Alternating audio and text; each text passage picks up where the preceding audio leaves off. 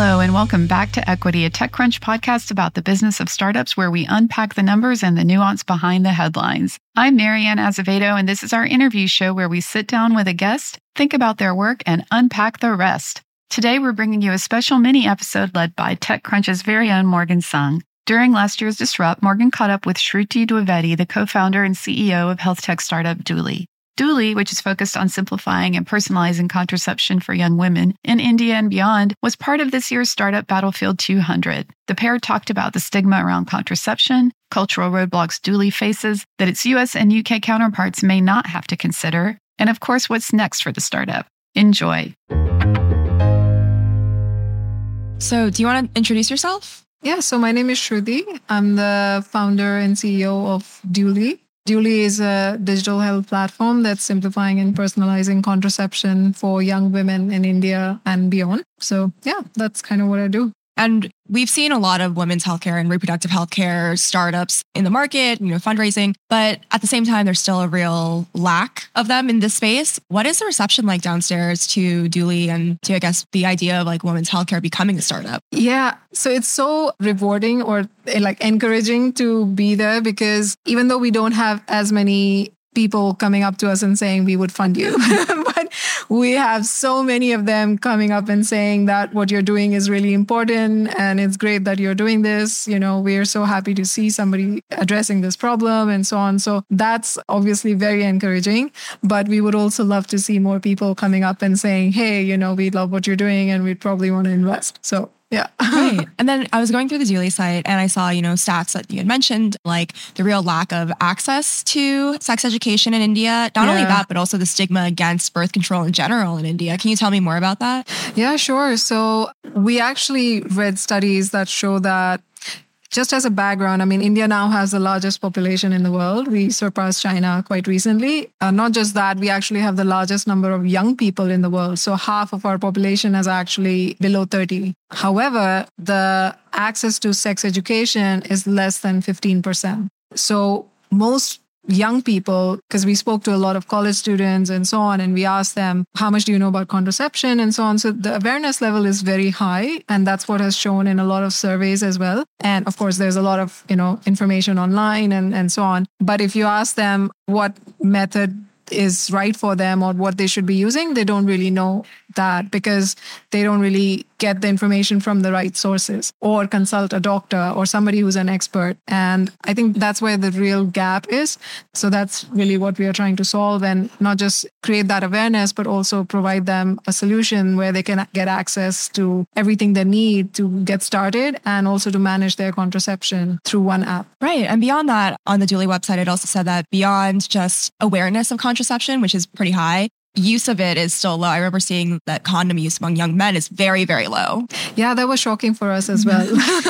Because, and this came from a National Family Health Survey that happens every 5 years or so, if I'm not wrong. And what we saw was the contraception usage amongst men was less than 17%. And that includes condoms as well as vasectomies. So that was really interesting. And which really kind of also is indicative of how contraception is really seen in society and that it's really seen as more of a woman's responsibility than a man's. However, because of the stigma around sex and contraception, women are still judged for getting contraception, especially if they're young and unmarried. So what we are trying to do is really give them a solution that's designed for them and so that they can, get contraception without the fear of that judgment and with a lot of convenience. Right. And on the Duly app, it features, resources about contraception, and answers questions. But how do you bridge the gap between awareness and actual practice? That's a good question. The way we've built the solution is to really look at the problem in a holistic way. It's very hard to say that, when somebody is aware of contraception, first of all, like at what stage do they want to get that access? It's very hard to catch them at really that stage. So what we're trying to do is really creating a solution whereby they can not only just learn about it, but also when they need to use a solution or use some kind of contraception method, that they know exactly where to go. So they can consult a doctor if they want to find a method. They can also, if they don't want to consult a doctor and they just want to maybe use our trained model to find out what's the right method for them, just to see if they're doing the right thing, they can actually use our model as well. But we still encourage them, of course, to consult a doctor to find the method that's right for them. So they can do that. And then they can also order their birth control or contraception from us and get it delivered. And it all happens very discreetly. And then they can also track their usage and if they're experiencing any symptoms or side effects. And then there's, of course, the learning resources that we provide. So it's really a complete solution for a woman that needs to do everything around contraception. We're hoping that that kind of bridges the gap from awareness to utilization, because we are really trying to cater to every need that a woman may have with regards to contraception. And we're really hoping that that will help them transition and not just get started, but also manage it in the right way. Yeah, definitely. And in the States and the UK and Canada, we've seen so many startups centered around healthcare and access to contraception, access to sex education. I was wondering, I guess, what cultural nuances does Duly have to account for that these startups may not have to think about? So different countries have gaps in sex education for different reasons. So in some places, it's because of cultural barriers and how they perceive sex and, contraception. In other places, it's about religious barriers. So it really depends on what are the cultural sort of environment or social cultural environment in that country. What we are trying to do, so in countries like US and UK, the level of sex education is much better than what we have in India or in many other countries within Asia. They do have that awareness to just even get started. So it kind of already puts them in a better position to use contraception when they actually need to. Whereas in India, we actually even have to start at very early, perhaps even at the sex education level, because still there's not much conversation happening at home. So when we speak to college students and ask them, okay, how did you learn about sex or contraception? It's 99% of the times through internet or friends. So there's really not much conversation happening at home. And there's also not enough being taught at school. So it's really just about how they find out from their friends. So when we communicate with our audience, we also have to make them aware that the friends and the internet may not be the right sources of information all the time. It's good to learn about these things, but if you really want to know what's best for you, it's best to go to an expert or a trained professional to do that. So I think those are some of the nuances that may be slightly different across countries. For sure. Yeah.